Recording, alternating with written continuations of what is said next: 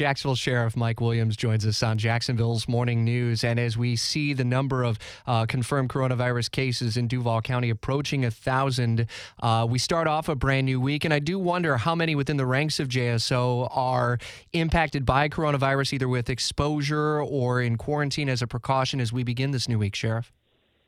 Hey, good morning, Rich. So, that's a number we track, as you can imagine, for the last 6 weeks or so. We look at that every day, and it changes every day. So we have not had, fortunately, we've not had a big impact. So we've always been less than 1% of the workforce, impacted by either quarantine or exposure. And it really only had one positive test, and that was a comm center, a communication center employee. So, we've done well with that. So we, again, just continue to monitor it every day. So then as you hear the stories about the flattening of the curve, and even by the end of this week, the governor's office on the executive order on safer at home, what steps are you thinking of now and planning to take over the week ahead as we begin to kind of feel that next phase of this pandemic and ultimately begin a phased-in approach to return to normal, I would assume?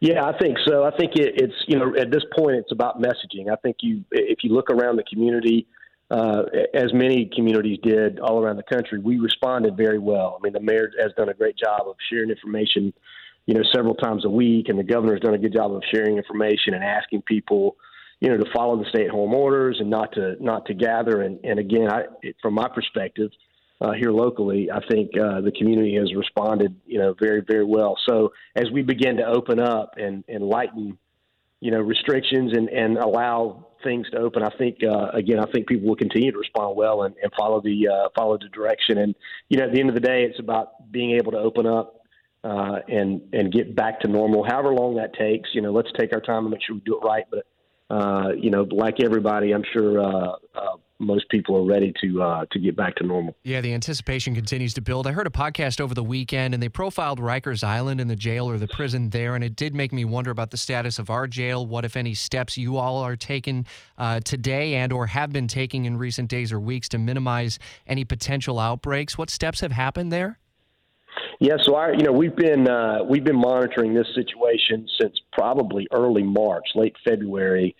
As you can imagine, the jail, can be a problem when you talk about having an infectious disease outbreak. So that's a posture that we stay in all the time. As we bring people in from all over, I mean, we are always monitoring, flu and tuberculosis, those type of things. Those can be a critical challenge in a corrections environment. So, we stay in that posture. We have really ramped up those since, again, early March, late February in terms of, cleaning operations and quarantining inmates who may exhibit some symptoms. And we have the ability to do that with negative pressure cells and again, lots of training for staff.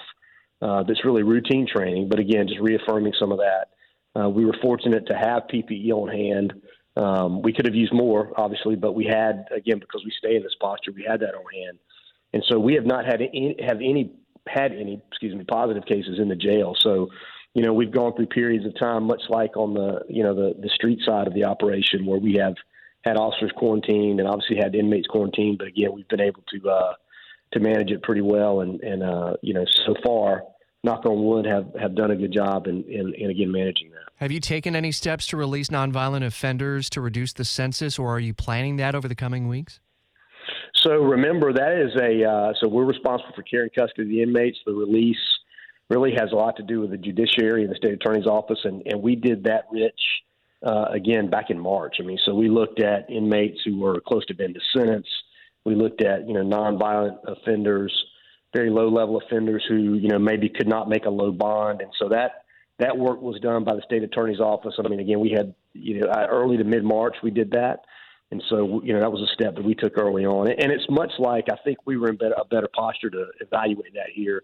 We do the same thing during a hurricane. If we have an impending storm coming, then we'll cut that jail population as much as we can, again, based on, low-level offenders, people at the end of sentence, that type of thing, so that we can keep that population low. So, again, that was one of the first steps that we took, again, about 6 weeks ago. Based on the figures, the number of violent crimes, specifically homicides, murders, has not gone down. In fact, over the weekend, an announcement of a 23-year-old arrested for a stabbing death, and just last night on the west side. How in the world does this continue to grow as people are just basically not home or working? Yeah, I think, and we've talked a lot about this the last few weeks.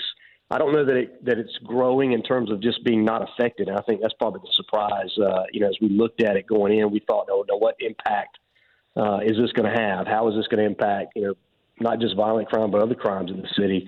As you can imagine, other crimes have gone down, less burglaries, less auto thefts, those type of things because everybody's home.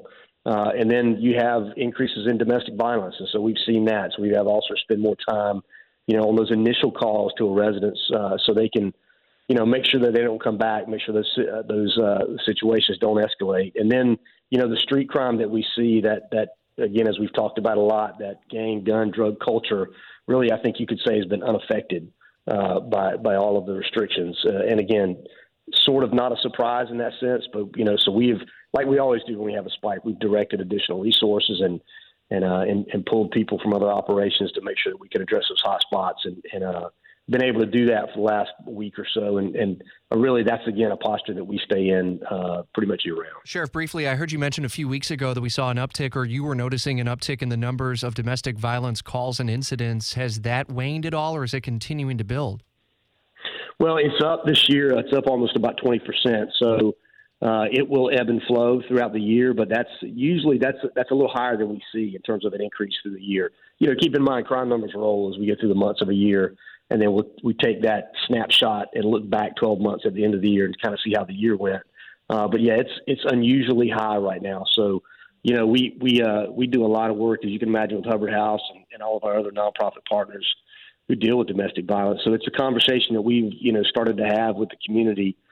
Just to raise awareness a little bit. And again, we've been talking to officers about spending a little extra time at those type of calls to, again, make sure that those things don't escalate as they tend to do, And so it's just something I think it's good to talk about in the community, make people more aware of it, and we can get get it back under control. All right, Jacksonville Sheriff Mike Williams, good to hear from you, and thank you for carving out some time this morning. We'll